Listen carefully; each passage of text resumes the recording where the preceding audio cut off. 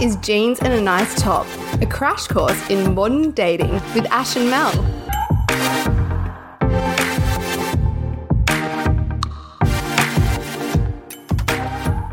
Hey, Ash. Hi, Mel. Hey, listeners. Welcome back to Jeans and a Nice Top, the world's greatest dating podcast. Wow. We don't have an ego. We don't think highly of ourselves. No way. The absolute best. No one else is better. No other dating podcast. Absolutely not. Modesty is for chumps. Who's Dolly Alderton? No one knows. I know. I'm going in hard on this week's episode. We're definitely the number one. Even if we're not number one on the iTunes charts, we're still number one. 201 perhaps, you know. We're up there. We're somewhere. Oh, I always love, it's so funny this season doing these like just you and I episodes because I'm used to like having that extra person now, but then I'm like, oh, it's just me and Ash just gas bagging. It's just the old gang, guys. Just the old crew. What's been going on? Oh, what's been going on? Well, of course, just been watching some extremely stale telly. Oh, no. My life gets staler as it gets colder. Like, I talk about seasonal affective disorder like I am from Sweden. I mean, I act like it's sub-zero temps and we're getting 4 hours of daylight. But in reality, I mean, I had a swim after work on Monday and I'm still like, oh, I know. It's like you're literally in a tie-dye T-shirt that's like electric pink. I don't think that we can talk about seasonal effectiveness disorder. We cannot. But yeah, I've just been rewatching a great show called Private Practice from the beginning. What the fuck is Private Practice? Extremely C-grade poor cousin to Grey's Anatomy, where one actress went across from Grey's Anatomy and started a show. Kate Walsh, aka the fiercest woman in television, Addison Montgomery Shepherd. Then she dropped the shepherd. But yes. I just love her attitude. I love that sassy medical drama. And also because I have been psyching myself up. Anyone who knows me know I have mortal fear of blood tests.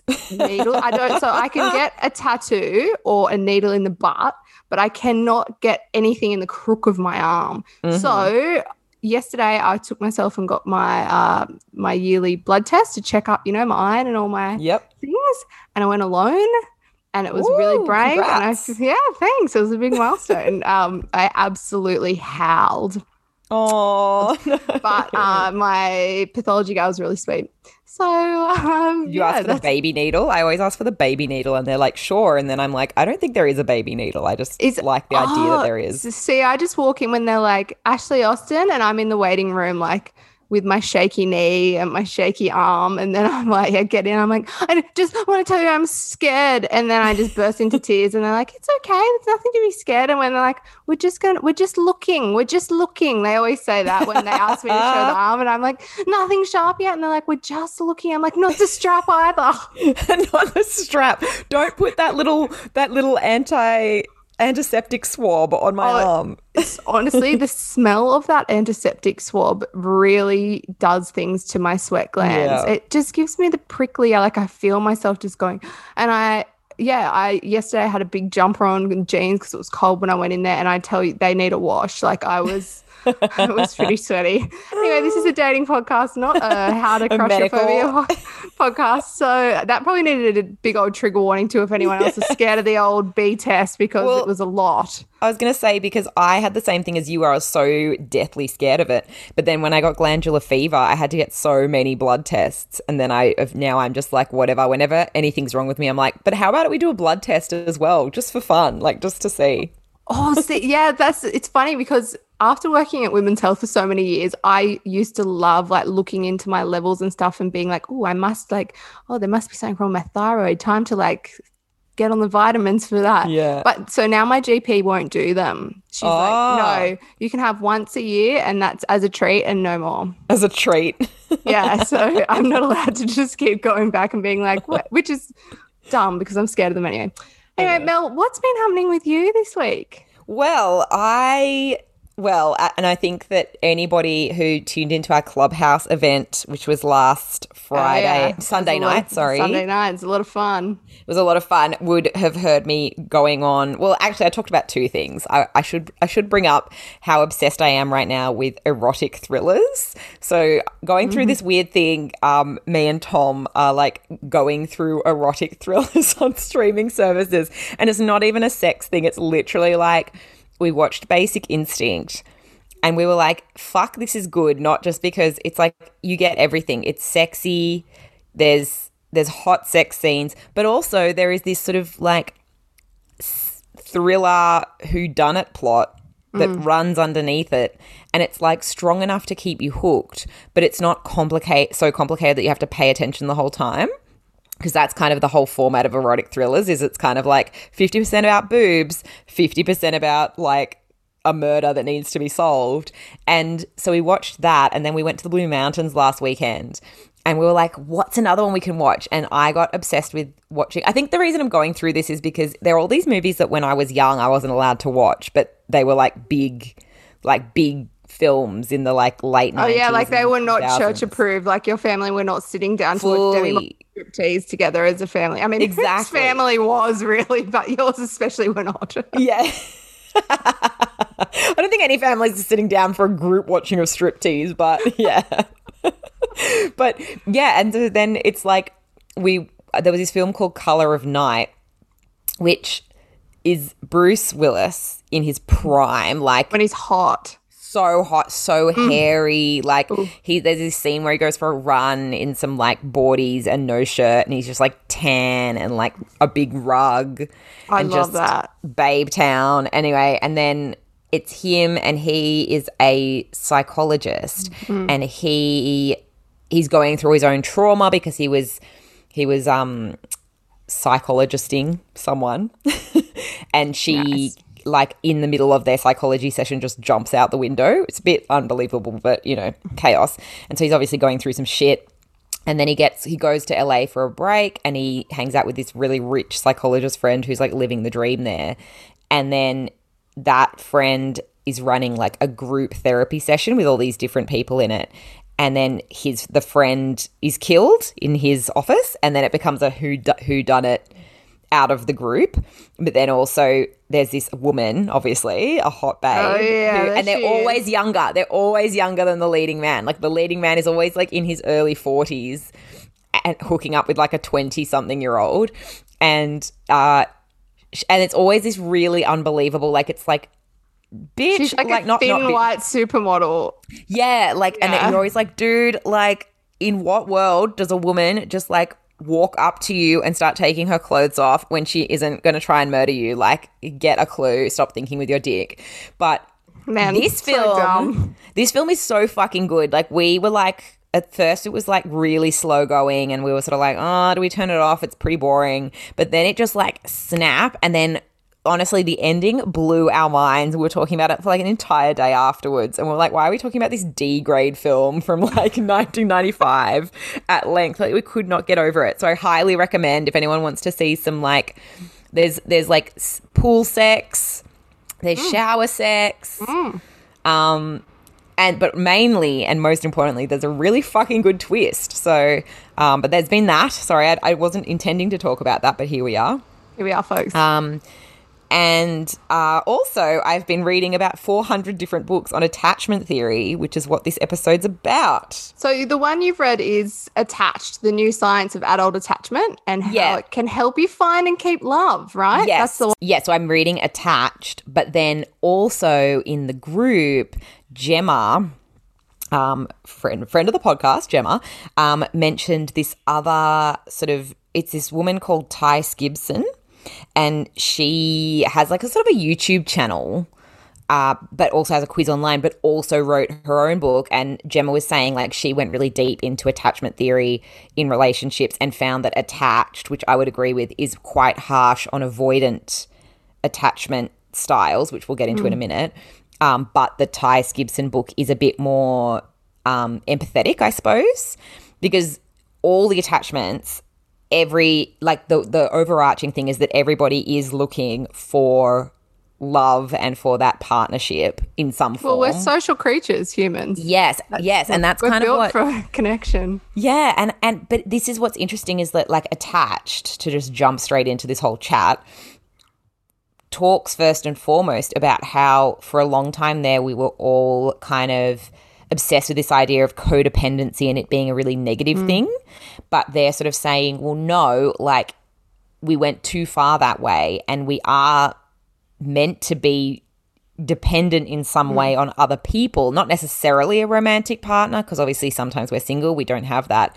But you notice, like, if you think about your life, we are all kind of yearning in some way for a partnership or, you know, intimacy in some form. Like, when I'm single, it's usually like with my family, with my sister, with my really good friends, you know, like there's people in your life that you lean on, or you have that kind of stronger relationship where you are in some ways codependent, sort of, you know? Yeah. And there's obviously like too far that way, but yeah. And before we actually jump into it, the attachment theory. So what an attachment style is. So if you're new to that term. Yeah, sorry. Yes, I just jumped way ahead. It's a psychological theory developed by a UK psychologist, John Bowlby.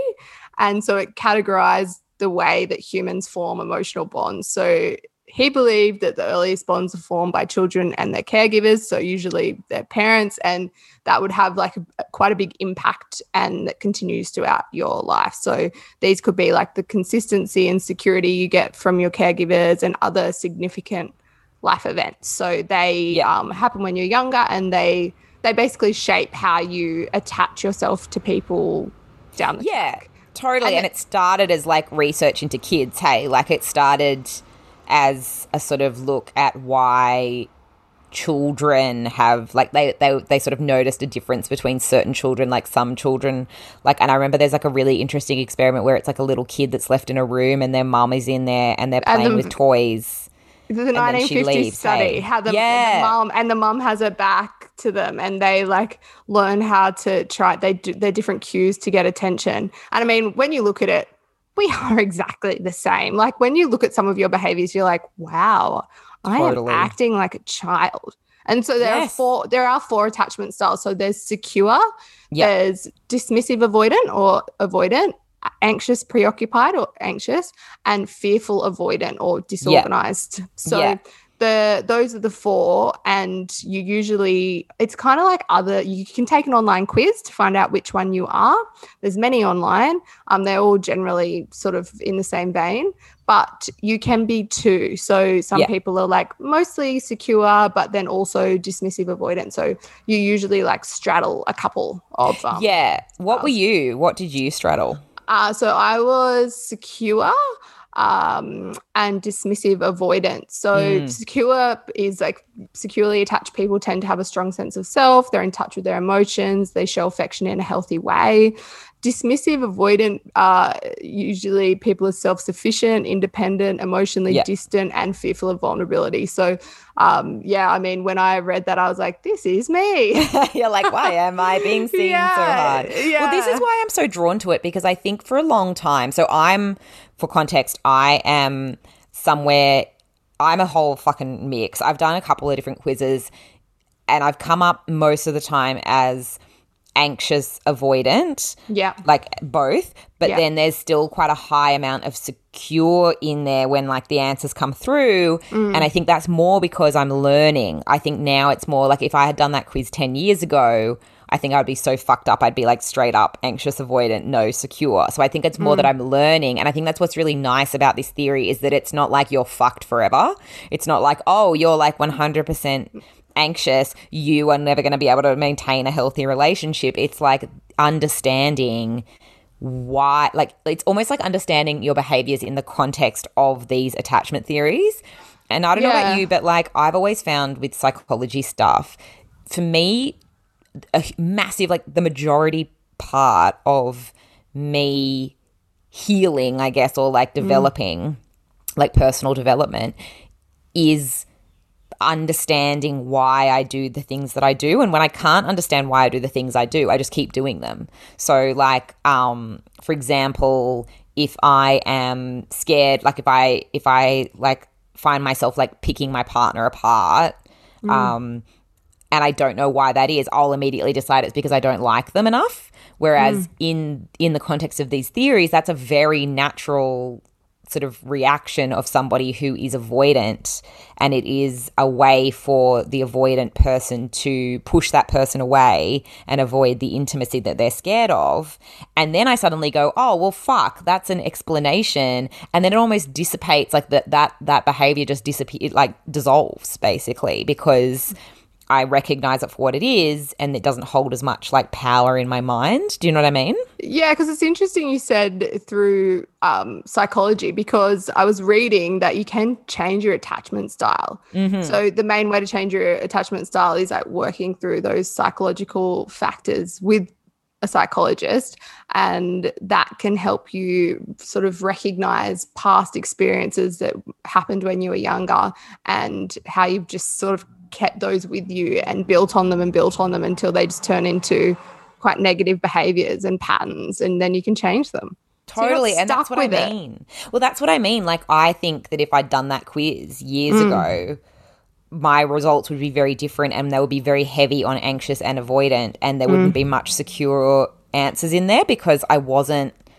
like secure. I wasn't secure. Yeah. Whereas over the years, as I've slowly worked on myself and worked on how I behave in relationships, I think I have started to move more toward secure attachment. But I was going to say, I think the two that cause people, because obviously someone that's secure, like a secure attachment person, doesn't really have that many issues. Like, your issues would mainly be with if you were with a partner who was anxious or avoidant, you know, but anxious and avoidant people, I think these come up so often. And I wanted to talk about the anxious person, because this to me is every behavior that I've done when someone I'm in a relationship with, or I'm dating or whatever, and we've had this come up so many times in the group, when that person starts to disappear or like starts to pull away. And it can be that they're pulling away because they just need their own space. It can be that they're pulling away because they don't like you, or whatever the reason. It's like we push in harder if we have that anxious attachment, and we're like, no, come back. And we almost like drive up the amount of contact we make, and we start stressing about things and turning mountains into molehills. Yeah, absolutely. And I think we've all been in that position where we, like, most of the time when someone's pulling away, it actually has nothing to do with you at all. Like, every time I've pulled away from someone, it's because I am processing stuff. Like, even this week, I've just felt a bit like off and a bit just like processing like just my own thoughts. And so then I hang out with less friends. I pull away from, I don't hang out with my partner. You know, like there's things where I think it's not necessarily a reflection on that person. It's always what's happening. It's just you. Yeah. It's not on that relationship. It's like, no, some people need that. And like, you're more like that than I am. Yeah. And I think like, you've talked about this often, how you need your alone time. You need that time to yourself where, you know, you can process. And that is such textbook avoidant. Not that it like it's funny because you say the term avoidant, and that doesn't necessarily mean that person is like always avoiding commitment. It's just like almost like avoidant people are often also that type of person that need like that time to themselves. They need those independent activities. They need that sort of alone time more than, say, somebody who falls more into the anxious type, you know? And when I look back, I'm like, that's exactly like, that was my childhood though, like not hugged as a kid sort of thing, left to my own devices. So now, like, if someone, like a friend of mine describes me as a cat, she's like, you have to leave Ash alone.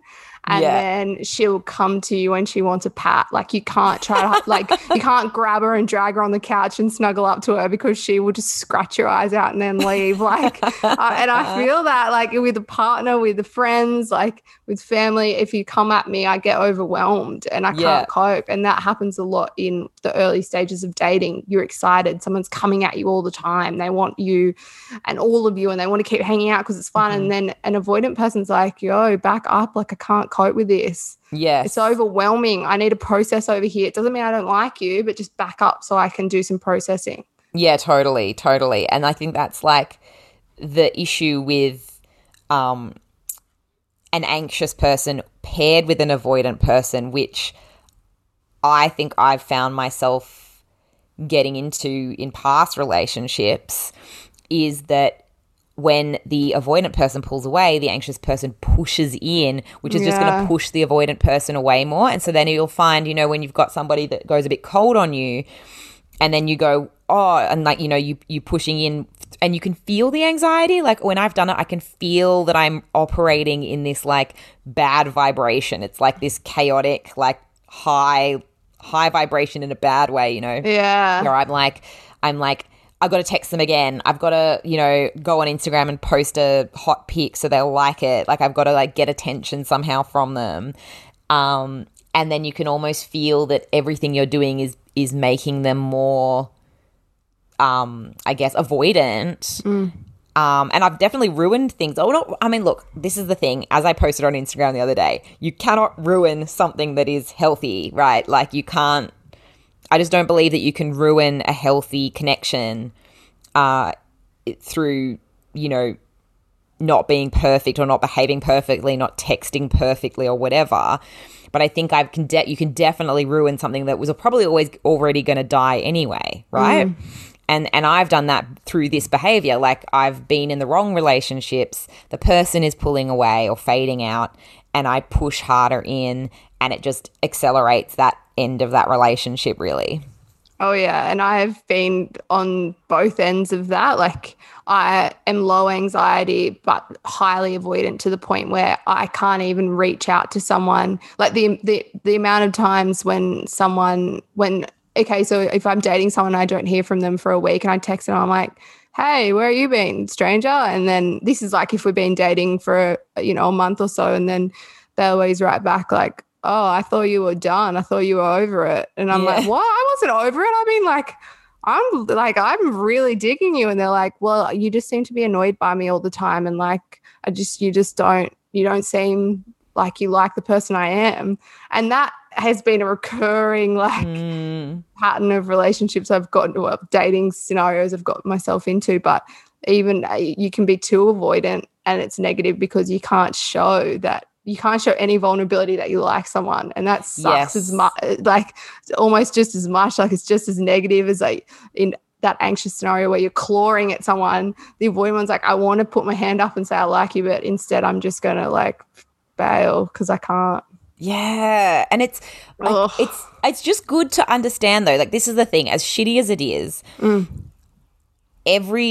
reading this book, I was like, I think it's the most like connected I felt to a psychological kind of theory I've ever about myself that I've ever felt. I suddenly was like, oh my God, the relief I felt. Because every time I've gotten into a relationship, and in this relationship, and like I can say this because like I talk to Tom quite like transparently about this, but like every time there's a point where suddenly I freak the fuck out and it's like I want to run away. I start to question whether I like the person enough. I start to like pick apart their behaviors or, whatever. Like I'll like be like, oh, that joke wasn't funny. And then I'll like stew on that one joke and it blinds me to the rest of the times the person's funny. This is different from the ick, right? How do you differentiate this? Because you've spoken about the ick before. Well, see, this is to me the ick. And this is why I think this is why I think that the ick needs to be assessed, not just blindly believed. Because if you're an avoidant person, you will always get the ick because you don't want to step into that next level of intimacy. And like obviously like I'm talking like a psychologist. I'm not a psychologist. Oh yeah, we really should have topped this episode with, guys, we're just two gals spitballing. Just an anxious and an avoidant gal just talking about the wide world of psychological theories. So don't take this like, obviously if you want to delve into this, we recommend reading these books because they're by actual people with PhDs in psychology. Get some cognitive behavior therapy under your belt, go get some CBT, ladies and gents. But like just from a top line perspective, and obviously like for me personally, I these are all these behaviors that I'll do. And that's why I went with the ick. I was always like, this is interesting because it comes on so suddenly. You can be so obsessed with somebody and then suddenly you're completely off them. To me, that's not rational behavior. Like, that's not, from anything I've been taught from going to psychologists, it's not a gradual realization. It's like an instantaneous, like, light switch moment, which I just think needs more assessment in your own brain before you actually make any actions based on it. And so I suppose it's the same thing to me as the ick, in that if you genuinely were just like besotted with somebody and felt a connection and all of these things, and then woke up one day and were like, I have no connection to this person, I can't stand them. Maybe you don't. Like, I don't know. Everyone's different. But I also think maybe you need to, like, decide whether you're avoiding that next stage of commitment. Because for me, I go from the, like, lovely, fun bit where you're on a first few dates and you're smitten and everything's fun and lovely, and then it cruises into a relationship where you're seeing them regularly, you're exclusive, you're, you stop dating, you stop being on the apps, and then suddenly I'll like, have a switch moment where I suddenly like freak out. And I know now that that's me avoiding opening up to somebody, stepping into a new level of intimacy and of commitment. And I'm sure it will happen. Like, at the moment, everything's chill with us, and it's definitely been the most chill relationship. And I think a lot of that's to do with work I've done on myself, plus the fact that Tom's really secure and like can handle my shit and like doesn't like, he's not really avoidant or anxious, and so I don't really get there's no triggers that can spark me off as well. But at the same time, he can like, he's pretty emotionally intelligent, particularly around psychological stuff, so he doesn't like freak out when you say like, I'm having a bit of a moment or whatever.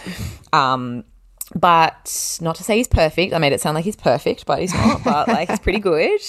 And I was going to say, so like, I think for me, when I was reading the book, like, for example, one of the things it talks about is the phantom ex, which is this idea that you get into a new relationship and suddenly you're like, oh, what about that ex? What could have been? And fuck me, do I do this all the time? Like, I'll suddenly decide I'll have no interest in people that I used to date at all until I'm dating somebody new. And then suddenly it's like I realize that like I'm closing a door, like, you're committing to somebody, so you're closing off other options that weren't even options, but you just suddenly decide that they were. And in the book it talks about this, and they're like saying, this is all made up. You fantasize about a past relationship or something like a dating thing that didn't go anywhere or you ended, and because you're avoiding that intimacy and that commitment, you then elevate that to this like pedestal. And it's not about you suddenly having these incredible feelings for this person. It's usually just that you are trying to find a new way to pull away from where you're going in this relationship. Isn't that fucking fascinating though? It is fascinating as well, because I don't know if anyone's heard about that book, The Body Keeps the Score, about, how we process trauma and just really tough events in our life. But it's ironic that we don't seem to remember a lot of the bad stuff in that situation. Like, I'm sure that when you're like wondering what could have been, you're not thinking about like how they would like go on a bender and not call you for 3 days. You're thinking about that like time that they like were really fun in front of your mom and really nice. Like, you never think about the bad stuff because our memory doesn't want to remember bad stuff. It remembers good stuff because the bad stuff's hard to hold on to. So in that situation, I always chat it through with a mate who knew me when I was like, knew me through those past relationships, because they always are saying like, Ash, are you like okay in the head? Do you remember when he XYZ, or do you remember when he, and then I'm like, right, it just brings me back down to earth, because my memory doesn't serve me in those situations at all. It doesn't at all. And you're so right. Like you definitely rose-colored glasses it, but it's always like, I just always find it so interesting. Whenever I'm in a relationship, I'm more aware of exes. Not always, like just occasionally. Yeah. But then when I'm single and could easily go there if I wanted to or start something. I have no interest in doing it. So to me, that then says, okay, what's changed? You're in a new intimate situation and you're getting vulnerable, and suddenly you are trying to find any way. Your brain is literally trying to find ways to get you out of that, to avoid, because it's scary, and it comes down to fear. Like all of this, anxious and avoidant, it comes down to fear. And obviously anxious, the fear is more obvious because you're like, no, I need the intimacy, like come closer, I'm scared that you're going to run away from me. It's an outward emotion, yes, arguably, whereas avoidant can be quite inward. So yes, and you see can it can be harder to recognize that that's the driving force, I think. And for me, I used to get these X thoughts and it would just plague me, and I would just go into this like dark cloud where I'm like, no, I'm really into my partner, but suddenly I'm like thinking whether I would have been more into this other person, and like I get really consumed by it. Whereas these days I go, oh, wait a minute.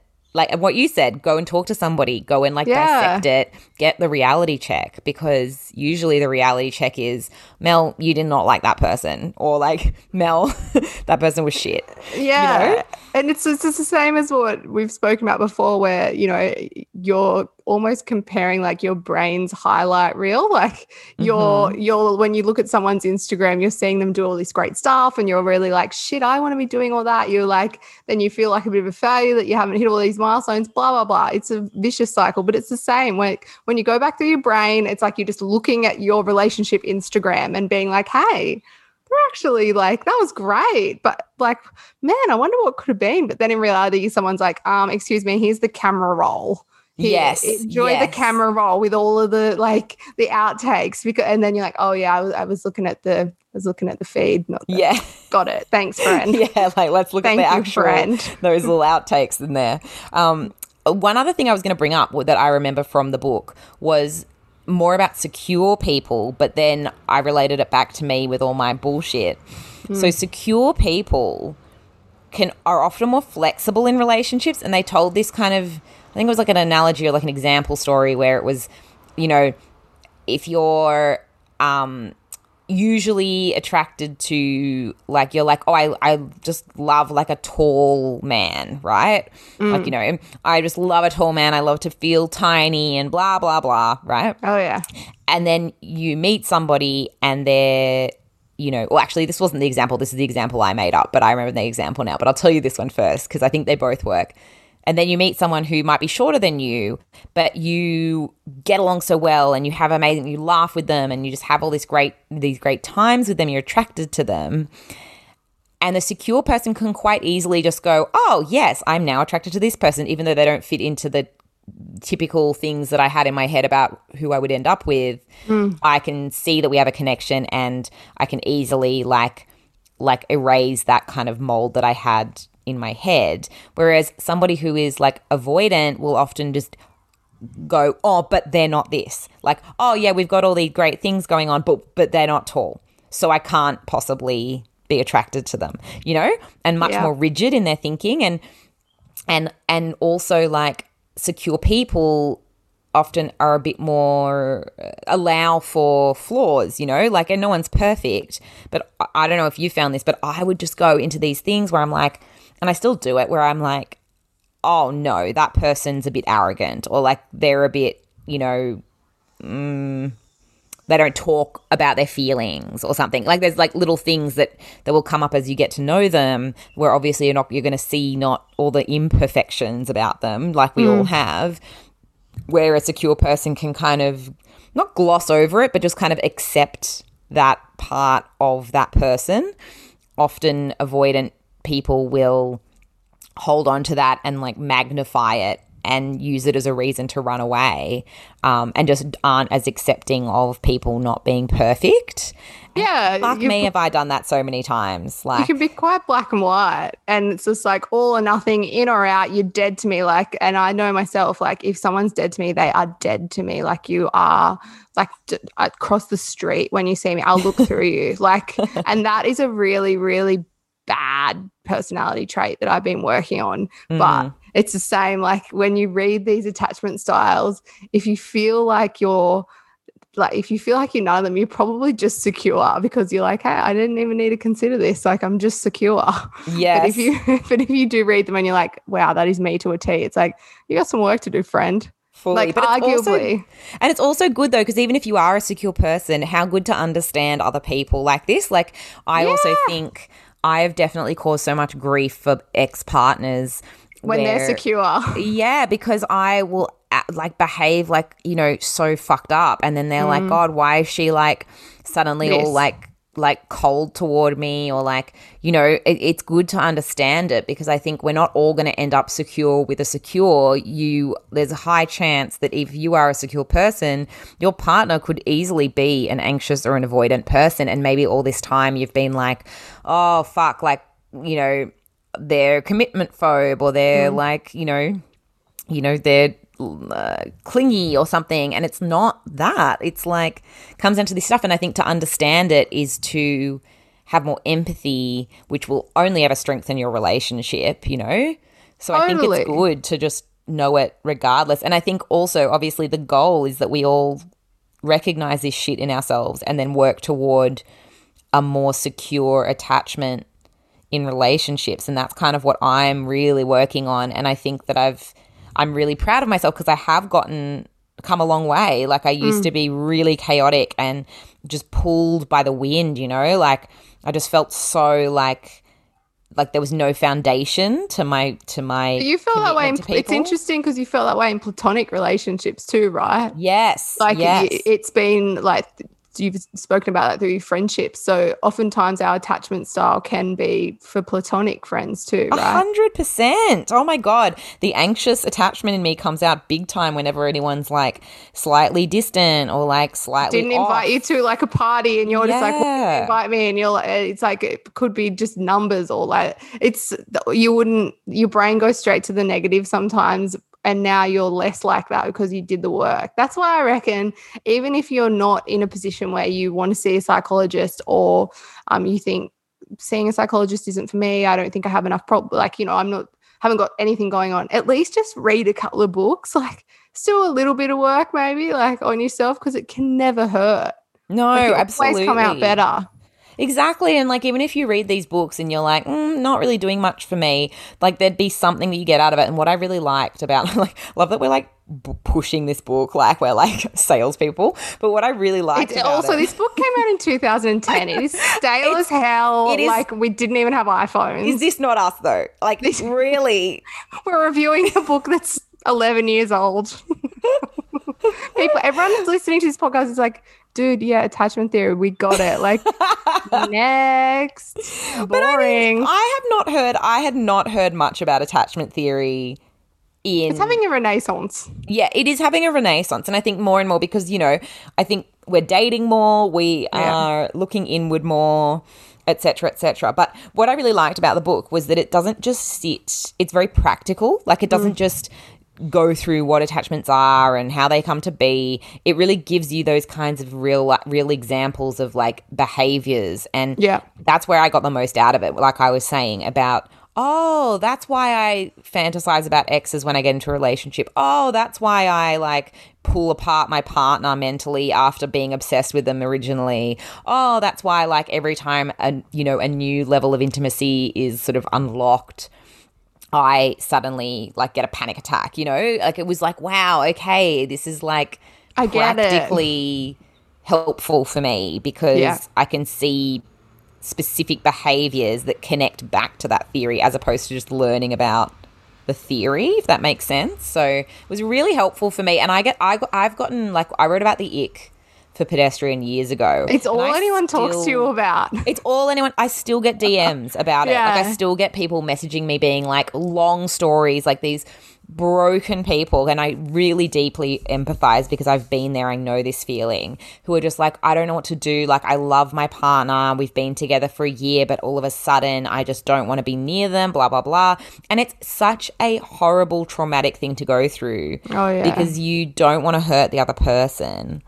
But you also are feeling some really intense feelings and you don't know what to do about it. And so I'm sure there are other people out there like me and like you where we just want to put a name to what is happening in our life and like understand why we behave certain ways and how much just understanding it can help dissipate it, you know? Exactly. And that as well is, I think, you know, when it comes to these feelings, there's a fine line between sitting on it for too long and dwelling and stewing and letting it get bigger than Ben-Hur. And then the other side is, you know, being really rash and just making a call on it the day after you feel that feeling, just being like, well, so yeah, you're broken up with, text coming in hot before your morning coffee. Like, yeah, there's a fine line between, I guess, having a real think about what these feelings mean, because they are coming up for a reason, but that reason might not necessarily be to can the whole thing. Exactly. Yeah. But yes, we highly recommend. We'll put links in the what is it? The notes? The show notes, yes. The show notes. The show notes. If you do want to continue this discussion, we are on Facebook, Jeans and a Nice Top podcast. Come join the group. It's a great environment. Everyone's having a bit of a yarn, or you can follow us on Instagram, Jeans and a Nice Top _pod. Yes, please do. And yeah, because a lot of this idea actually came from the group. We have a lot of great discussions in there that are not necessarily always about what we're talking about. No, so if you do have thoughts, tell us, because like this episode, we came up with an episode from the group. Exactly. So yeah, like tell us what you want to hear about. You know, because as we've said, we may now both have partners, but we have been through the fucking dating ringer, so we have a lot of learned wisdom, I feel, Ash. Mood. Not experts, but trying. We have got an expert next week, though, so tune in, and then we will catch up with you, just us, the week after. Yeah. Thanks, guys. Bye.